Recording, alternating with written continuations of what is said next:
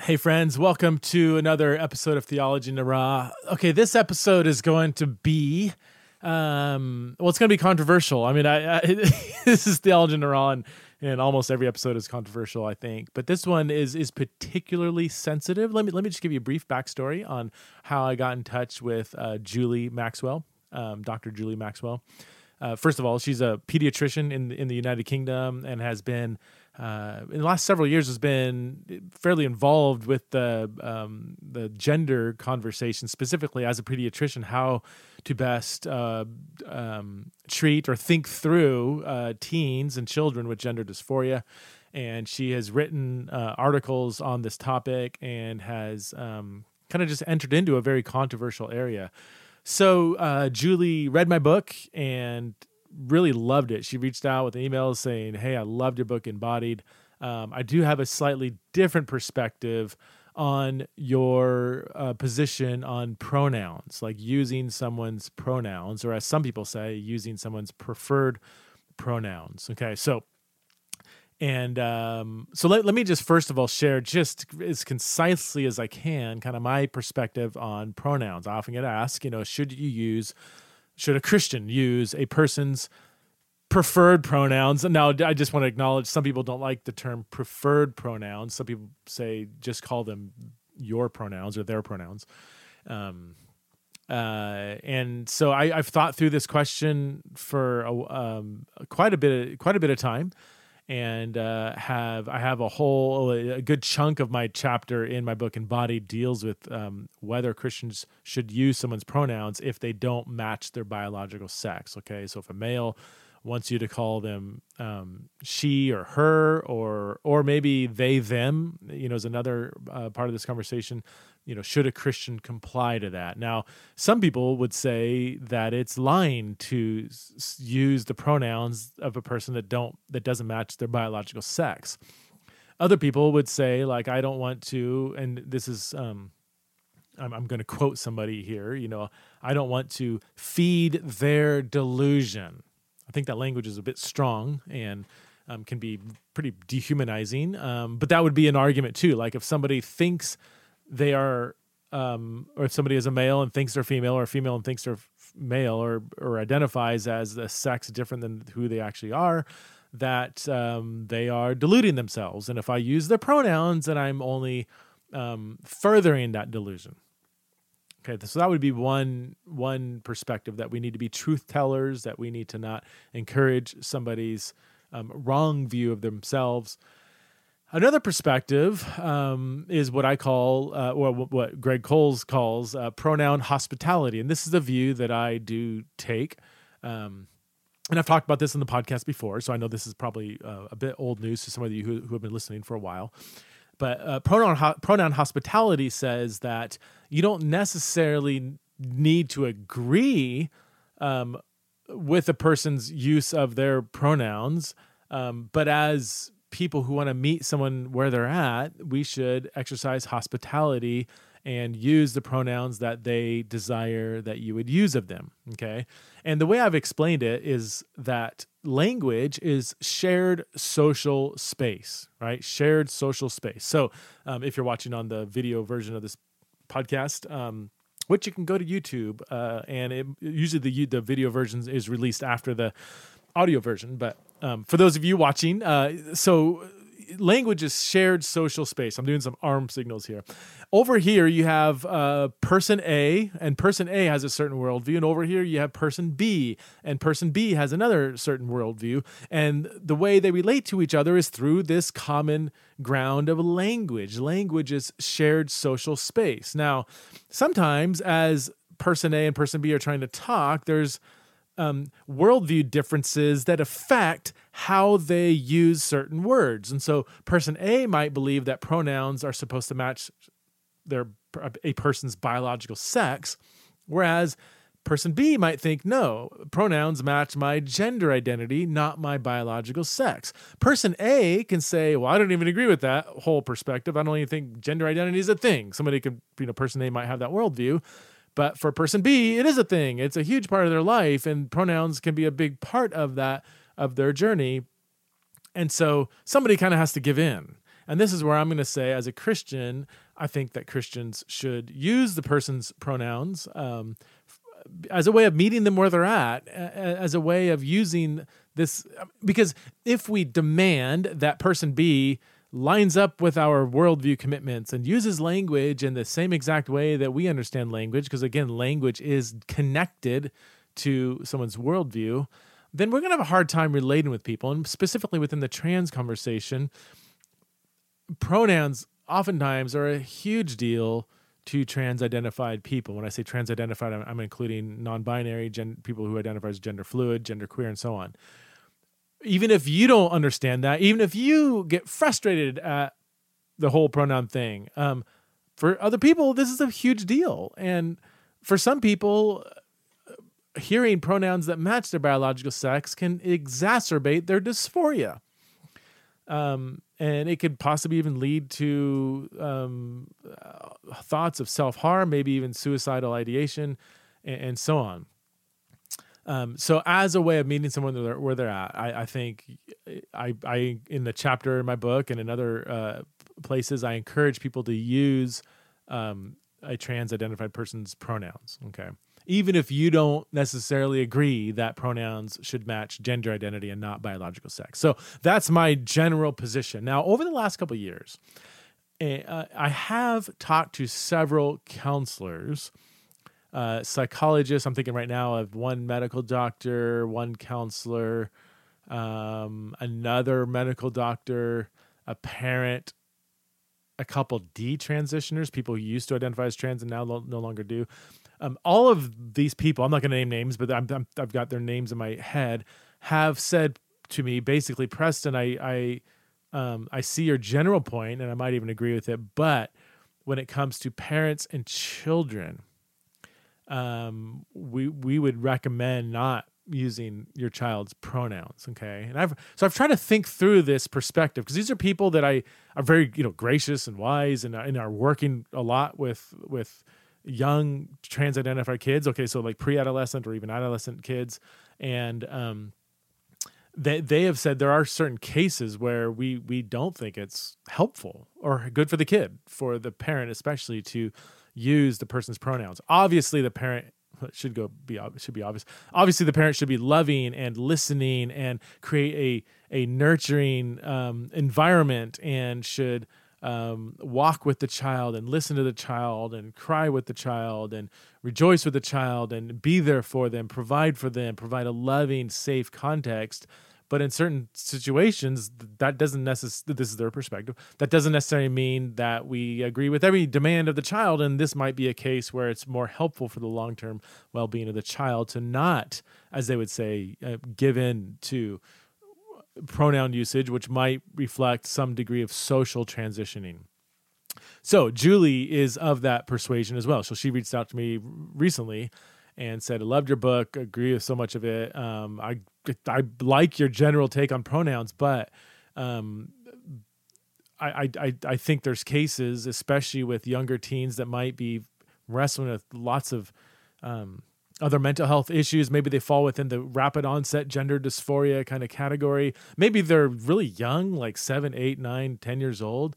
And she says, I've got several scenarios where it was actually unhelpful for the parent to use a child's pronouns. So I said, you know what, Julie, thank you for reaching out. Can we talk about this on the podcast? And so we were going to have a phone conversation, but I'm like, let's just have a live podcast conversation, because this is theology in the raw and this is extra raw. So we're, in a sense, we just had a conversation. I said, I want to hear your perspective, because I keep hearing people I respect share this as kind of one caveat, one scenario where not using a young person's pronouns might be the most helpful for that person. And so again, this isn't kind of this stubborn resistance of this anti-trans, I don't like trans people, so I'm not going to use their pronouns, or this is a Marxist agenda of trying to take over the country, and so I'm just going to resist it. Or it's not coming from that kind of spirit. And that's why I wanted to have Julie, and maybe not some other people, on to talk about a kind of slightly different perspective. And so we had a conversation about it. And for some of you, I think you'll probably just full on agree with her. Some of you are parents who are like, man, this is exactly my situation, and I'd agree with Julie. Some of you might say, I totally disagree with Julie. And some of you might even say, I can't believe you're even having her on, the whole, like, you're platforming this, harmful, dangerous perspective or whatever. I don't take that approach. Like, I think if somebody has good, thoughtful things to say, we should consider it. We should wrestle with it. And I thought flat out, Dr. Julie Maxwell had good, thoughtful, convincing things to say. And so I'm still wrestling with it personally. I think she brought up some really good points, and I'm going to let her share those points with us. So we focus on the pronoun discussion for the first part, and then we do get into some broader conversations about kind of the where is the medical community at, especially in the UK and continental Europe. Where is the medical community at in terms of addressing teens who identify as trans, who might be experiencing gender dysphoria? It's a huge debate today. Lots of kind of upheaval going on in the UK and in Europe.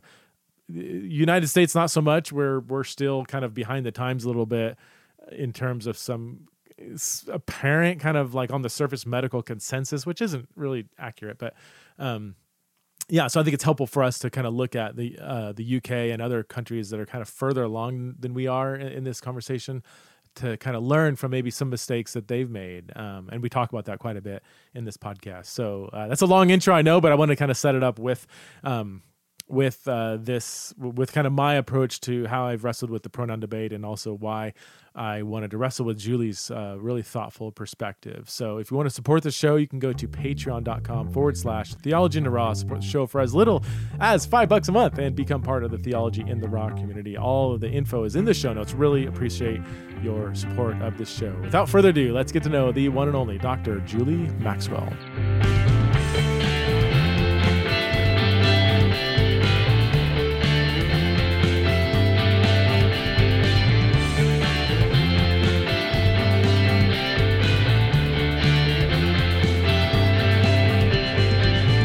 All right, hey friends, I'm here with somebody who I've known from a distance. I've seen your name pop up in some articles and stuff that I've come across, and I was so excited, Julie, when you reached out to me. So thanks so much for being on Theology in the Raw. I know this is kind of a last-minute setup. We've had some email exchanges, and I was like, man, well, let's just get on the podcast and talk about this. And as I said in the intro, I mean, everything we're going to be talking about now is going to be debated, controversial. Some of our listeners might, applaud some things we say at one point and then be, cursing and screaming the next point. So this is Theology in the Raw. We want to have open, honest conversations, and even especially with sensitive topics like the one we're going to talk about. So, Julie, I want to. I already shared my perspective on the pronoun conversation. Why don't we jump in? Let's just back up. Why don't you tell people who you are, what you do, and then we'd love to dive into the pronoun conversation. Yeah, hi. So I'm Julie, and I'm in the UK. I'm a community paediatrician, which means that I work with children with learning difficulties, autism, ADHD, language disorders. I also work for an organisation called Lovewise, which teaches Christian sex education. So that's partly how I kind of got interested in the whole gender area. Got 3 of my own children. I was going to say 3 teenagers, but one's 20, so she's not a teenager anymore. And I also head up the 11 to 14s youth work in my local church as well. And you're in southeast London, you said, or southwest? Southwest of London, yeah. Okay, by the airport, or one of the many airports? Well, about an hour from London. Okay. London was one of my favorite cities. I've only been there a couple of times, but driving in London was. I don't recommend that for Americans.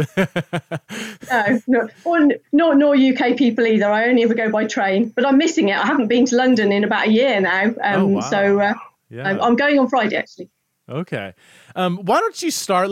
Can you summarize your general perspective on the pronoun kind of discussion, where you've come from, and then I want to dive down specifically into your specific field as a pediatrician and using pronouns with younger children, because I know that is kind of a unique situation. Yeah. So, I mean, I think as I've got interested in the whole gender issue and kind of started off just, I suppose it was a bit of an academic interest to start with. I started reading about it. I then discovered I had a friend who had a teenage son who was identifying as a girl. And then I've increasingly read lots of things, but also gradually got to know families who've got children identifying as the opposite sex, both informally and through work. So I suppose I started off with a very clear kind of, well, I would never use the incorrect, biologically incorrect pronouns in any circumstance because it would be dishonest. However, I sort of think, when I'm faced with for example, a 16-year-old who turns up in my clinic, I'm, to that 16-year-old who is a already very troubled young person, I'm not going to do anything that is going to upset them or make them, make them feel uncomfortable. However, I'm going to be honest with them. So, I think it's one of those things that is a little bit dependent on each individual situation. And you might be in a situation where you don't know. So if somebody appears to you and says that they're a boy, it might only be later that you find out that actually biologically they're a girl, or vice versa. But I think what really concerns me is this whole area of sort of social transition. So when you're talking about children, and I mean, I've come across children as young as 5 or 6 who are socially transitioned, and the whole name and pronoun thing is a really big issue for them. So that for them is the sort of big thing that is then often. I mean, I don't know how it works in the US, but in the UK, schools will have celebration assemblies where they'll kind of reintroduce this child with this new name and this new pronoun, and everybody has to call the child by the new name and the new pronoun. And this child then is then led into a situation where they believe that everybody really believes that they're the opposite sex. So particularly for a young child, which of course those people don't really believe that. They're just doing it to kind of make that child feel more comfortable. And it also kind of solidifies or can solidify that gender identity in the mind of that young person, and we know from studies that actually the vast majority of children with gender dysphoria will, of course, grow out of it. Mm-hmm. And so we shouldn't be doing anything that might prevent them from growing out of it. And actually, it could very clearly be argued that using names and pronouns in some situations could be one of the things that actually pushes them one way or the other, or encourages them one way or the other. You said something interesting. You said the other kids don't really believe it. You said that kind of in passing. What's that based on? Yeah. Is it based on, do you have lots of experience where that's true, or how, if someone's going to push back, how do you know they don't actually agree with that? So, I mean, I can think of a couple of scenarios. So one is a scenario which I was told about. And I imagine it's probably a fairly common scenario. So a biological female who has had the sort of the celebration assembly where they've come out as a boy. They've been given they've chosen a boy's name, boy's pronouns. All the children at school are using, this is kind of secondary age, so probably 13, 14, something like that. So everybody is referring to this girl as a boy, and everything all seems to be going well until this biological girl, asks another girl out on a date. And this other girl, who has been calling this child by a boy's name, the reaction is, well, of course I'm not going to go out on a date with you. I'm not a lesbian. And the girl is then absolutely devastated because she honestly thought that everyone believed she was a boy. But of course, if they really believed she was a boy, they wouldn't be thinking that her asking them out made them a lesbian. The other scenario is I think particularly becomes really obvious. I think perhaps more in primary schools, where often the children will accept actually and believe that the child is the gender they say they are, unless you have a child with autism.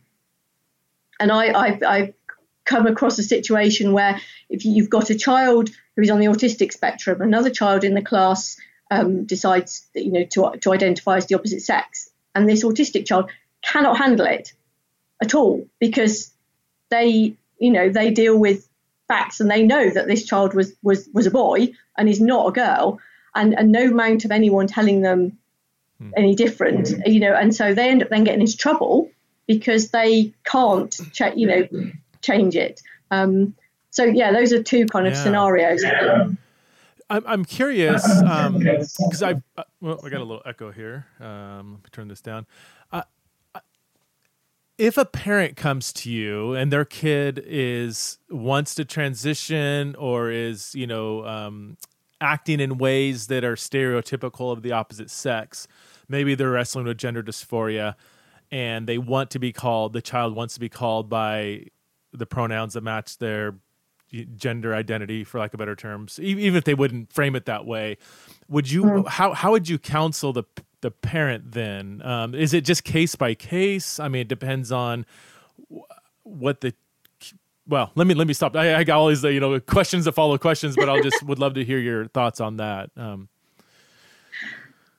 I mean, I think it was interesting actually, because I was talking to somebody just yesterday who is involved in a parent support group, and they were saying that a lot of the parents, that when they first come to that group, they have started using the child's chosen name and pronouns, but actually were feeling very uncomfortable about it, weren't really that happy about it, but thought it kind of, they had no choice. And actually, once they talked to other people and kind of realised the potential implications of doing that, actually a lot of them then switch back to using the biological pronouns and their birth name. I think I would definitely counsel parents against using a child's chosen pronouns. I think names are a bit different. I think particularly if a child, I mean, in my experience, often they go for kind of more gender neutral names. Particularly the teenagers seem to go they seem to go with gender neutral names rather than clearly boys' names or girls' names. So they might go from, I don't know, Luke to Luca, or some kind of nickname, I suppose, because children often have nicknames, don't they? So I think that so it might be that you can have some kind of compromise and have a kind of a nickname, but I think it's just this issue of to go along with a name and pronouns which are clearly belonging to the opposite sex is encouraging a child to take on that gender identity, and I think particularly with the issues around restrictions now and people turning around of using things like puberty blockers and hormonal treatment, to allow a child to socially transition and then to say, but actually you're going to go through the puberty of your biological sex. Potentially you are setting your child up for it hugely increased distress because they've started living as the opposite sex and then they've got to go through puberty. What happens in those situations where the parent began using the child's pronouns but then changed? Like, does that cause a lot of stress and maybe even trauma on the child? Does it sever the relationship? Or I'm sure, and again, I'm sure every case is different and unique, but what's your overall perspective on how that has gone?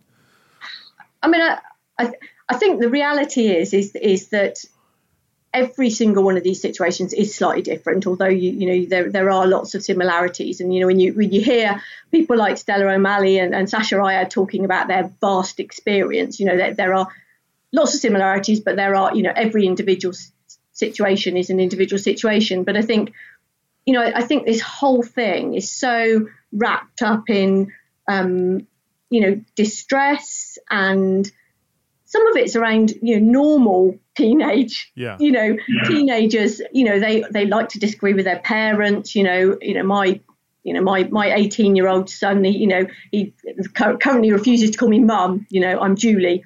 And they just like to argue. They like to disagree with you. And actually, conflict is kind of part of being a parent of a teenager. And we can't avoid conflict. And I think actually, if we're honest with children, and I think, you asked about kind of changing your mind about the pronouns. Actually, if a parent is honest and say, actually, we feel we've done the wrong thing here, and give reasons why, the child may not agree, as they may not agree with lots of things that we tell teenagers that they can and can't do. Yeah. But it's as a parent, it's about doing what's best in the long term, isn't it? And as a medic as well, and that's where this whole controversy around puberty blockers and hormones and all the rest of it is, because it's about what's best for the child long term, not about what's going to immediately alleviate distress. Because while using their preferred pronoun name might immediately alleviate some distress, what is it going to do in the long term for that child? That is the question, isn't it? So what? Okay, so I've got friends that work with trans teens, especially trans teens that come from pretty, not just not accepting, but sometimes some pretty hostile family environments. And I'm thinking of a couple of cases in particular where they would say like not using the trans-identified teenagers pronouns, you are like pretty massively increasing risk at suicidality, self-harm, anxiety, because this is just adding to the tremendous amount of stress that they're going through. Like, would you say that not using someone's pronouns puts the kid at higher risk of suicide? I mean, my understanding of evidence would be that is not supported. I think that the risk of suicide is kind of is often used as a to push parents into agreeing with things, and I think I mean we're talking about troubled children and teenagers and difficult family situations, and I think the important thing is showing that the child is loved and understood, and I think you can show that a child is loved and understood without agreeing with them. And I think that's the key thing, is it's hearing their distress, it's showing them that you love them and you care about them. And I think that can be done without affirming that gender identity. And I think, I suppose, like everything with teenagers, and children, it's about picking your battles, isn't it? And I think that, there may well be things that you can other things you can compromise on, but I think as a parent you have to kind of draw a line, don't you, as to where you are willing to concede or not. And I think as a parent, the things you draw the line on are the things are going to be harmful for your child. So for example, I'm not going to let my child live on chocolate all day every day, because I know it'll be harmful for them, even though they might want to. And there are all sorts of things that we as parents decide are in the best interest of our children, but we do that within a loving relationship. And I guess that's the key, isn't it? If you've already got a relationship where there's lots of conflict, then the whole pronoun thing might be an added source of conflict along with whatever else is going on. So if there is a case where refusing to use your kid's pronoun is increasing, say, anxiety, depression, suicidality, you're saying that like that might be due not to simply refusing to use their pronouns. It might be due to many other things going on in their life that you could maybe address and alleviate. But if it was a very otherwise, loving, accepting, affirming, whatever household, that if the parent doesn't use that pronoun, then that's going to be a very different case than if it is an actual very toxic kind of environment. Yeah, absolutely. I think, because it's about the environment, isn't it? And I think some of these children, come from, very loving families. Some of them come from very disturbed families, but some of them will come from very loving families, Okay.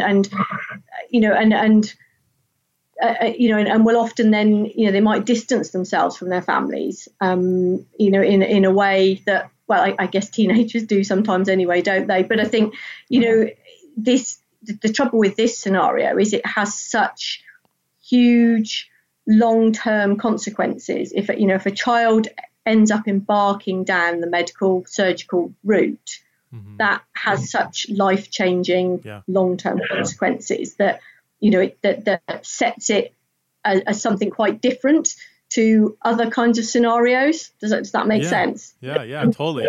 What would happen, like, legally or even socially, if, for instance, the child comes out, let's just say they're 10 years old, they change their name, their pronouns, they have a celebration party at school, and what if word gets back that their parent is basically the only one who's not accepting this new name change and pronoun, or let's just say the pronoun change?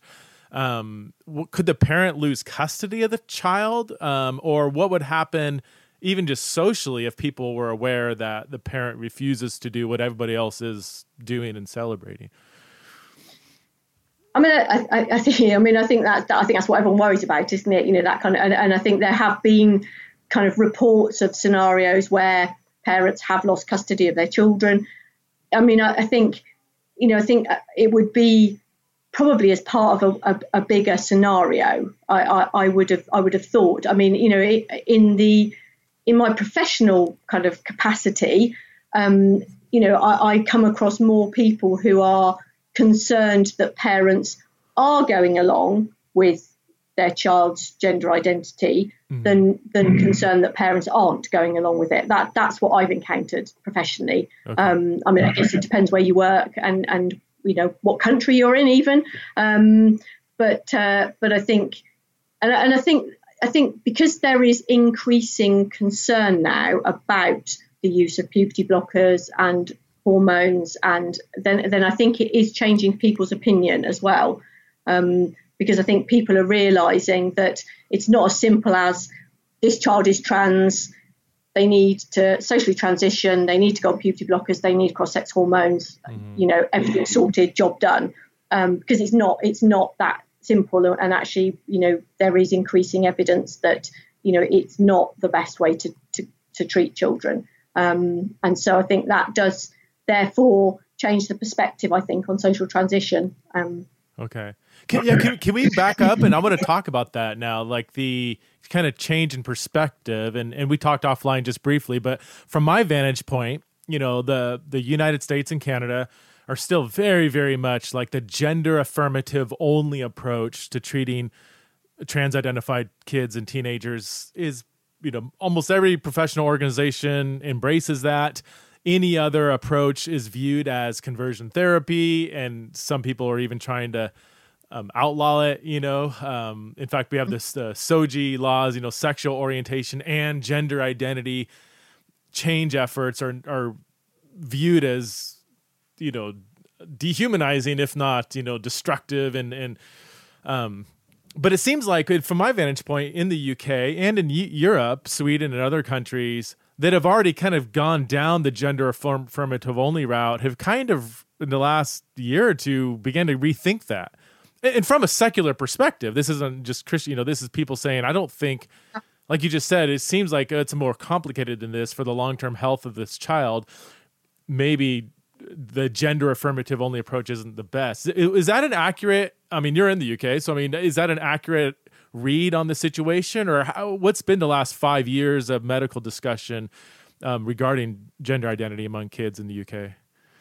Yeah, so I mean, I think, you're absolutely right. The scene is kind of changing. When I first started kind of looking into this and sort of writing a few bits about it, there were a few of us raising concerns, and kind of people were a bit kind of, and interestingly, in my workplace, I did a teaching session about 3 years ago now on treatment of children with gender dysphoria.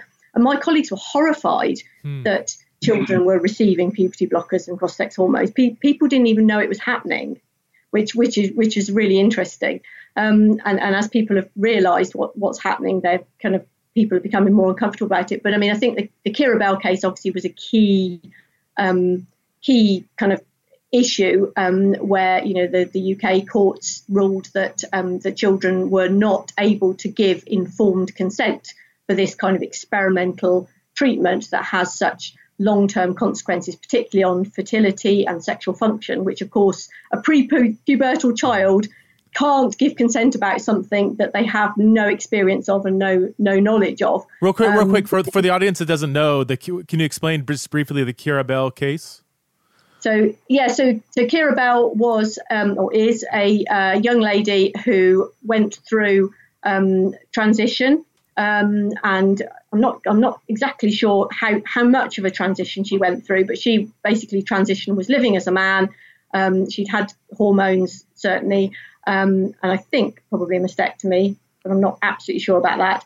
And she then obviously she's now what we call a detransitioner. So she's now living as a woman again, and it is very clear that she shouldn't have been put down that route of medical treatment, and that her underlying issues should have been dealt with rather than people just kind of going along with this idea that transitioning was the answer to all her problems. Because that's what you see in these children and these teenagers. They think that transitioning is going to miraculously sort out all their problems, and instead of the psychiatrists and psychologists and therapists actually dealing with whatever issues they might have as well as the gender issues, they just push them straight down the like you say, the affirmative only route. So as a result of the Kira Bell case, and also as a result of a number of clinicians at the Gender Identity Clinic raising concerns, which was all around the same kind of time. So there is underway a review. The NHS England are reviewing the treatment of children and reviewing the use of puberty blockers.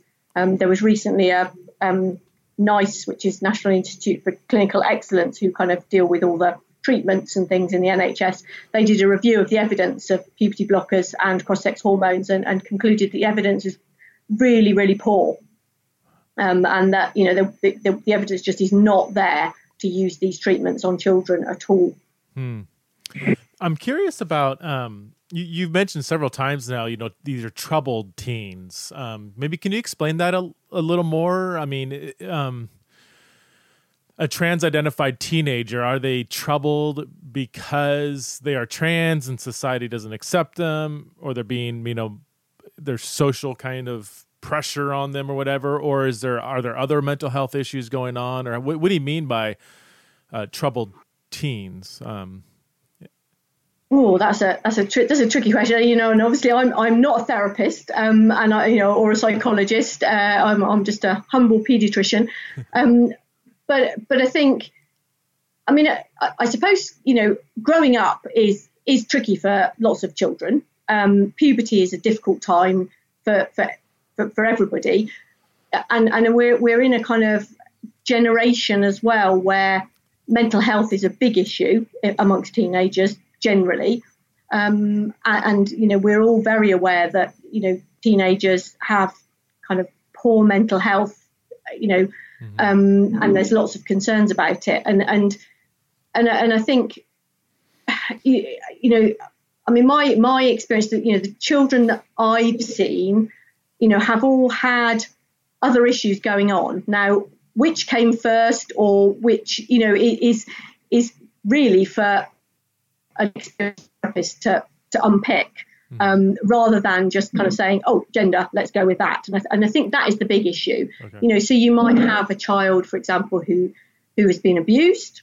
So that might be one of the issues. You might have a child who's had a difficult relationship with a parent or with a sibling. You might have a child who, just finds puberty difficult, went through puberty early and has found that really difficult transition. Of course, a lot of there is also a big association with autism. So, a big number of these children or teenagers who identify as transgender actually are on the autistic spectrum. Now, I don't think anybody totally understands what the relationship is, but there might be any number of reasons why that's the case. I've heard that in several places, and I mean, you're more of an expert in autism. So when you said that, I was like, oh, I wrote down in my notepad here. I'm like, I want to ask about that because I've seen percentages. Anyway, I mean, I don't know. Probably a general one is 25% of teenagers who identify as trans are on the autism spectrum. I've seen 10%. I've seen somewhere in that range, whereas 2% of the general population, according to Google, I mean, I Googled around a couple places, about 2% might be on the spectrum. So that's 5-10 times. I did my math right, 5 or 10 times higher. Do you have any thoughts on why a fairly high percentage of trans-identified teens are on the spectrum? I mean, is there a organic connection there, or is it just, I don't know? Yeah, I mean, and I think, I mean, you quoted some statistics there, and I'm pretty sure that the Tavistock, the Gender Identity Clinic in London, has actually said, I think it's somewhere near 40% of their referrals have got autistic features. Okay. So they may not have a diagnosis of autism, but they have autistic features. Well, I mean, my understanding from, some of the amazingly, experienced therapists that I've spoken to is that I think there's all sorts of reasons. So when children are on the autistic spectrum, they struggle with social relationships. They struggle with friendships, and which can make them feel like a bit of a misfit, a bit of an odd one out. And if they then kind of get in with a group that kind of tells them that they're trans, that the reason they don't fit in is because they're transgender, they could easily accept that. I think the other thing is that children on the autistic spectrum often get very fixated by things, and they're very black and white about things. So once they fixate onto an idea, then it's very difficult to get them off it. So if they, for whatever reason, begin to believe that they're the opposite sex, then it's very hard for them to change that view again. And I think that there's also can be sensory issues. So children on the autistic spectrum often are very kind of have lots of sensory issues. So they might really like sparkly things or soft things, or they might not like certain types of clothes. So the kind of thing about boy-girl clothes might be partly a sensory driven thing. So I think there's all sorts of potential reasons or contributing factors as to why they kind of head down this line, or they're just sometimes I think they also are very prone to being influenced online as well, because when you're on the autistic spectrum, they often struggle with face-to-face social relationships, so they might conduct a lot of their relationships online, and if they find a community of gender variant people online, then they can easily join that community and identify with them. Would you, if you were approaching a trans-identified teen on the autism spectrum and another one that's not on the autism spectrum, would you approach those differently in a sense? Like, is there if you're trying to work through the dysphoria, how can we address the dysphoria, from a maybe psychological perspective? Does that look categorically different between an autistic kid and a non-autistic kid, or? I mean, well, as I say, I'm not a therapist, so I'm not particularly kind of. But my experience is often it's the other. It's kind of the flip. The other way round is that the children present with gender dysphoria, and the question then is often, actually, are they on the autistic spectrum? Okay. Here's what I think. Or do they have ADHD? Or so rather than necessarily they come to you with autism and then your gender, it's often it's the other way round. Because I think if you already know they've got autism, that is probably easier to kind of manage because you know what you're dealing with. And there are very specific So things like CBT and that kind of thing have to be done in a very specific way, I understand, Okay. when you've got children on the autistic spectrum. Okay. But more often it's undiagnosed. So particularly with the girls, because autism is often undiagnosed or diagnosed much later in girls. So it can be that the gender issues are the things that, and the mental health problems around that are the first thing that pop up, and then you discover actually they're on the autistic spectrum. I'm curious. So as a pediatrician, I'll stop asking you therapy questions. Let's stick to your actual field. I mean, as a pediatrician, are you seeing I don't want to say a percentage because I don't know, but like a percentage of teenagers or kids that did identify as trans and now no longer are? Even if it was just kind of a social transition, maybe they went through a certain phase or whatever. I know we're not, people don't like that phrase, but I mean, are you seeing that more and more, or are you seeing kids that once they identify as trans, that they keep identifying as trans?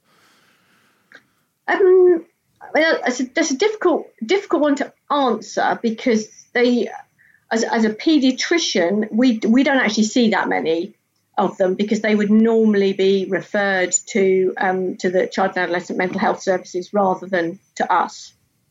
Okay. So we wouldn't necessarily see them unless we were seeing them probably for another reason. But I think, and also, of course, as a pediatrician, I would only be seeing children up to the age of kind of 16 or 17. Okay. And often it seems that because of the way things are at the moment, that they socially transition and, up until recently have been able to then go on puberty blockers and then cross-sex hormones. It's often the kind of young adults that are the ones that seem to be detransitioning. So they would be out of our remit, as it were. And I think that's one of the issues as well, is the whole follow-up issue, is that nobody really knows what happens to these kids. Because they might be afraid to tell people that they've detransitioned. They might not come back for help. They might be, ashamed to. So I don't think anybody really knows what happens to these children. It seems like, again, anecdotally, that there's a growing number of detransitioners. And I know that, like you said, it's getting an actual percentage is complicated for various reasons. Kids not returning back, or, studies being skewed or having bad methodology. But are you, just anecdotally, just as a person in the gender conversation in the UK, does it seem like there's a growing number of detransitioners, or how do you think through that? Well, there's certainly a growing number of detransitioners coming forward. There's a growing community of detransitioners, and I guess if you look at so for example the numbers of referrals to the gender identity clinic in the UK kind of had this massive spike over the last kind of few. I mean, it's kind of leveled out now, but there was a massive spike.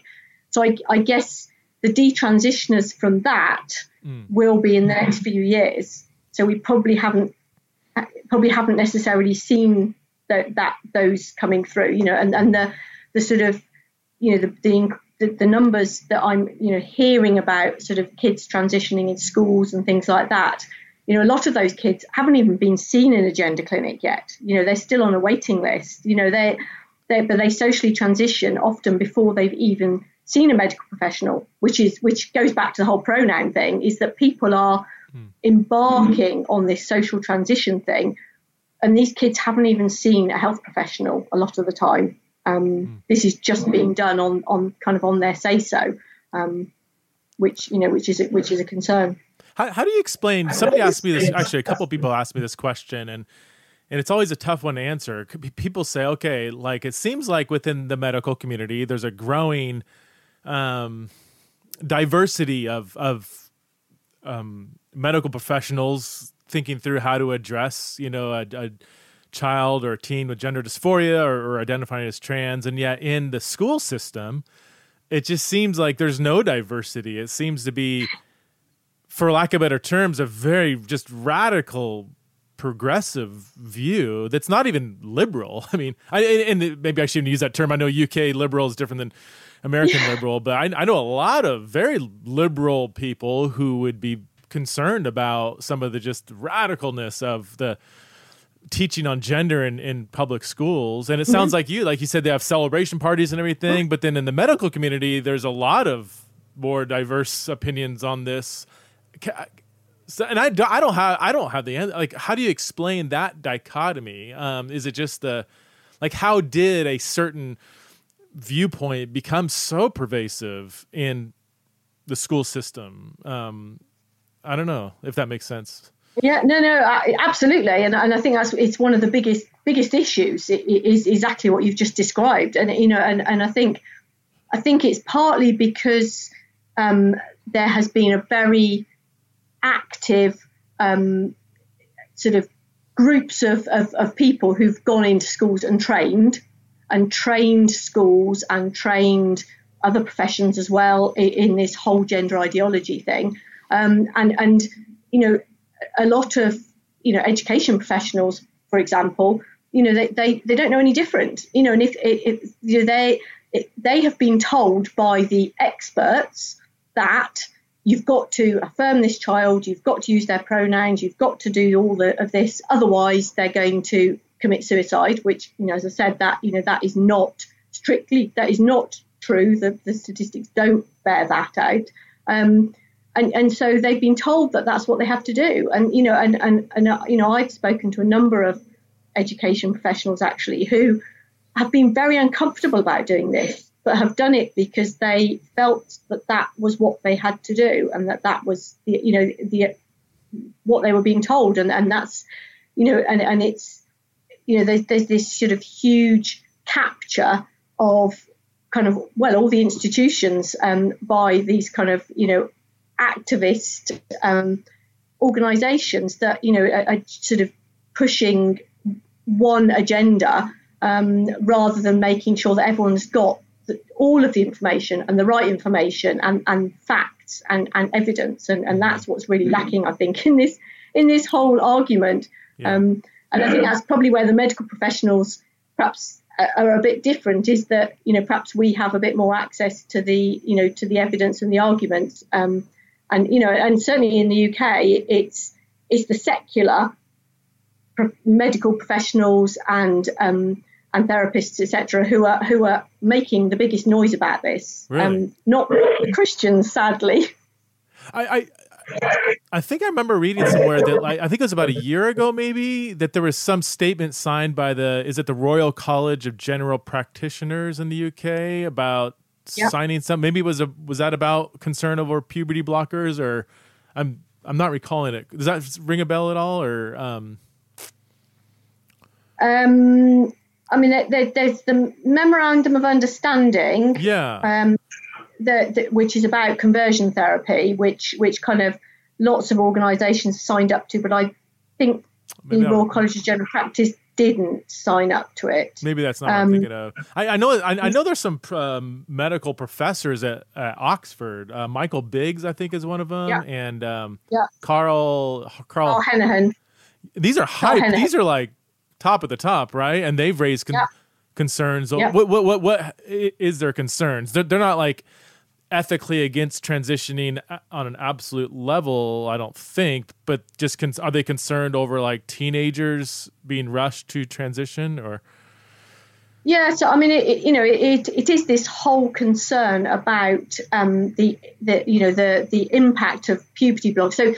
So I think when puberty blockers were first kind of started to be used in this scenario, they were used under the kind of understanding that what it would do would be alleviate the distress of the child of going through puberty, in order for them to undergo therapy and to be able to kind of work out what was going on, and kind of and then the puberty blockers could be reversed, and then they could go through puberty if they change their mind.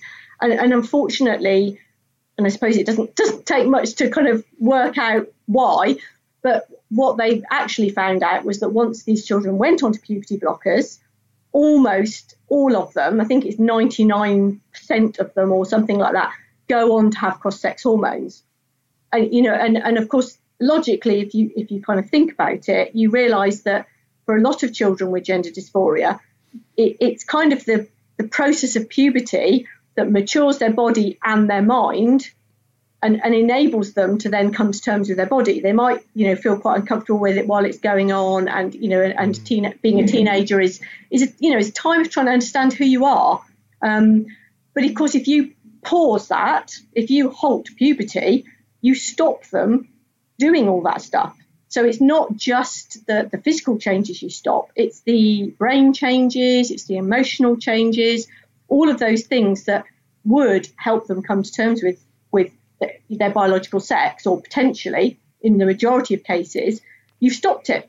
Mm-hmm. So they then get stuck in that kind of immature, childlike phase. And then the next logical thing is the cross-sex hormone. So Michael Bigg and Carl Hennigan, they raised all the concerns about this and about the poor evidence, and also the evidence of the long-term effects of puberty blockers. Because obviously, when you go through puberty, you have a growth spurt, your bone density changes, all of those things. So if you stop that, you stop all of those normal physical changes, as well as all the brain changes and emotional changes.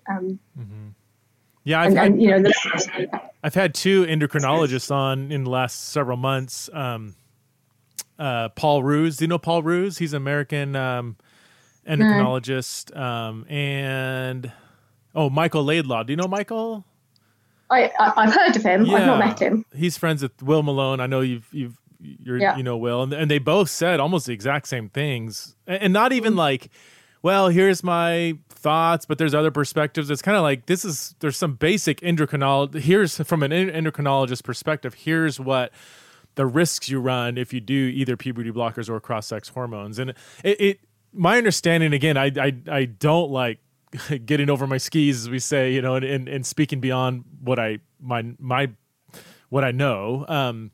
From what I understand, we just don't know the long-term effects of puberty blockers. We know that there are risks, all the things that you mentioned, but then in terms like, 10, 20, 30 years, we just don't know, because this has been such a new, quote-unquote, experimental way of treating gender dysphoria. But we do know some of the side effects and concerns with cross-sex hormones, right? We do have a lot more knowledge and studies of the risks that people run taking cross-sex hormones. Would that be correct? Or yeah, I mean, obviously, someone like Will or Michael Laidlaw would be much better placed to answer this. But yes, I mean, so we do have, but what we know is the effects of those mostly in older people. So obviously, there have been adults who've taken cross-sex hormones and had sex change surgery and all that kind of thing. So we do know some of the long-term effects of that. But younger people and teenagers being given cross-sex hormones is still a very new phenomenon. So we still don't really know, because that is a very new, much newer phenomenon. So that is still, I would guess, quite an unknown thing. Yeah. But yes, we do know a lot of the effects. Do you think, going back to the kind of public school view of things, and then the medical professional having more diversity of thought and rethinking some things, do you see, if you can make a prediction, I don't know if you have the prophetic gift or not, that the school system will end up catching up to some of the current medical perspective? I mean, in 2 or 3 or 4 years, do you think there will be more diversity of thought within the schools, or does it not look too hopeful? Well, there are certainly a lot of people in the UK working very hard to try and kind of change what's happening in schools. So, I mean, in the UK, there was a new guidance around relationships and sex education came out last year. And as part of that, there was a kind of a bit in it which talked about about gender ideology and making sure that facts are taught, and that children aren't taught that just because you like girl things that you're a girl, or just because you like boy things that you're a boy, kind of thing. And so there are a number of secular organisations who are working very hard to kind of try and counter and argue and make sure that that actually what children are being taught in school is accurate, scientific, and also complies with the Equality Act as well. So there is a lot going on. And can you talk to us just briefly about what's going on in, I think, Sweden? I think I got it from your Twitter feed, actually, that did they outlaw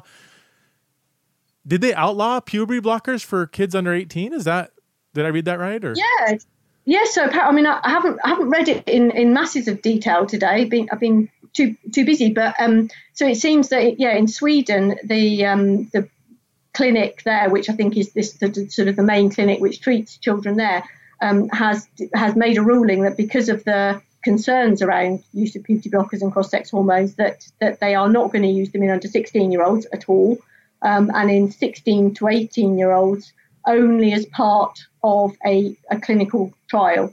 So that's what they've come up with in Sweden. So which is really encouraging, together with the sort of developments that have happened in the UK over the last year. It looks like things might be turning. And of course, the key thing then is making sure that these children get the help that they need. It's no use just saying, well, you can't have that. Right. We need to then make sure that they are getting the therapeutic help, the psychological help that they actually need, and that is the key. That's the key thing that we need to be making sure now. And I know that, again, so this isn't your primary area, but when kids do get the proper help, or I mean, when certain possible psychological issues are addressed first, rather than transitioning them, have you seen from your perspective success in that? Because I have heard people say, like, well, how else? I've heard people tell me, the only way we know that is effective in treating gender dysphoria is medical transitioning.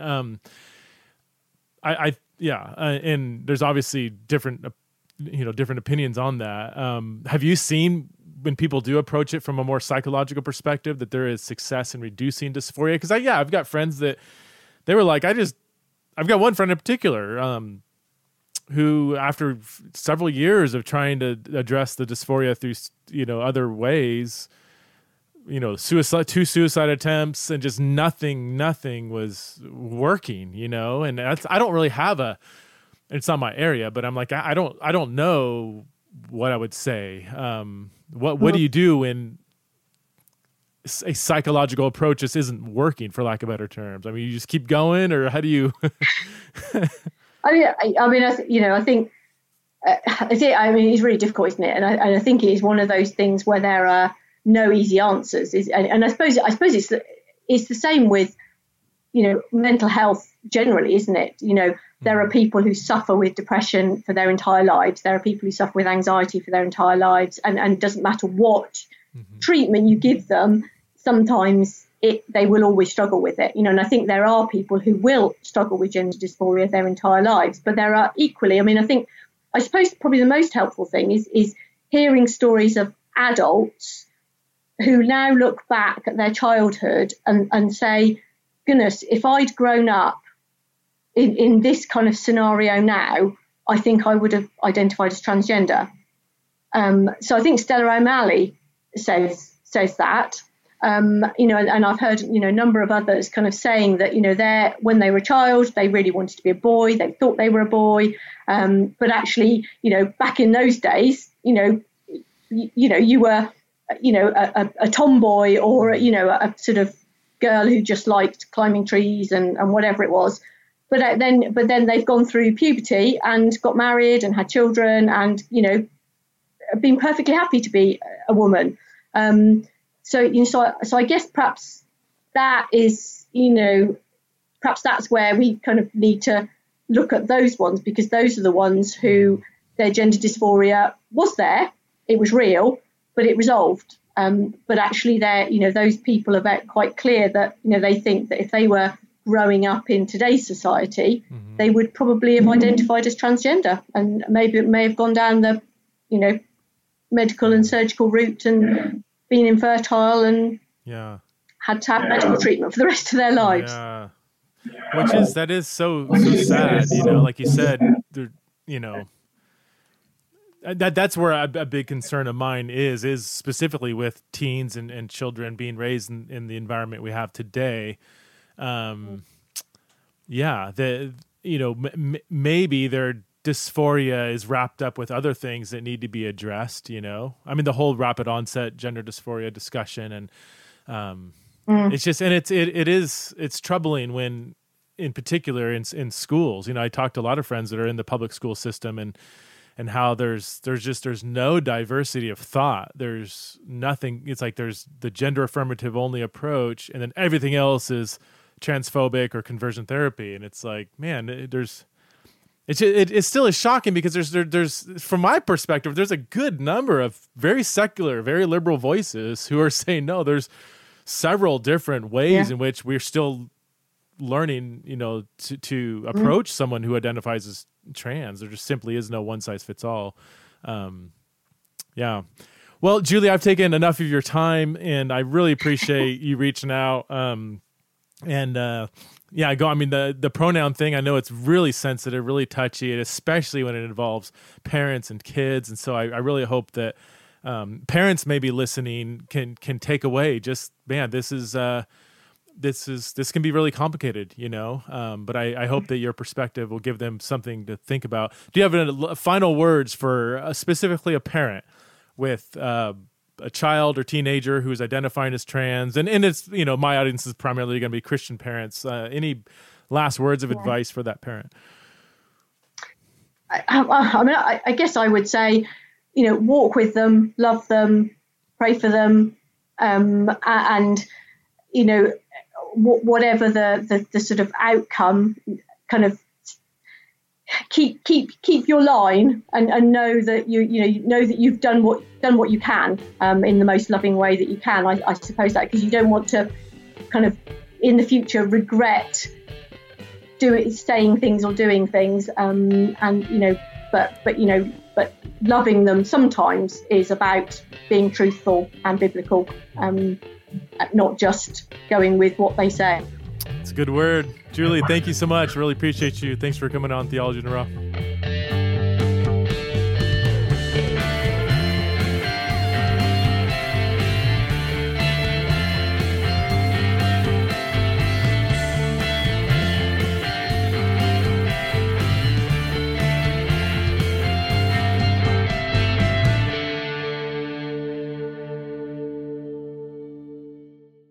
Let's talk about Medi-Cal. You have a choice, and Molina makes it easy. So let's talk about making your life easier, about extra help to manage your health. Nobody knows Medi-Cal better than Molina. Visit meetmolinaca.com. Let's talk today.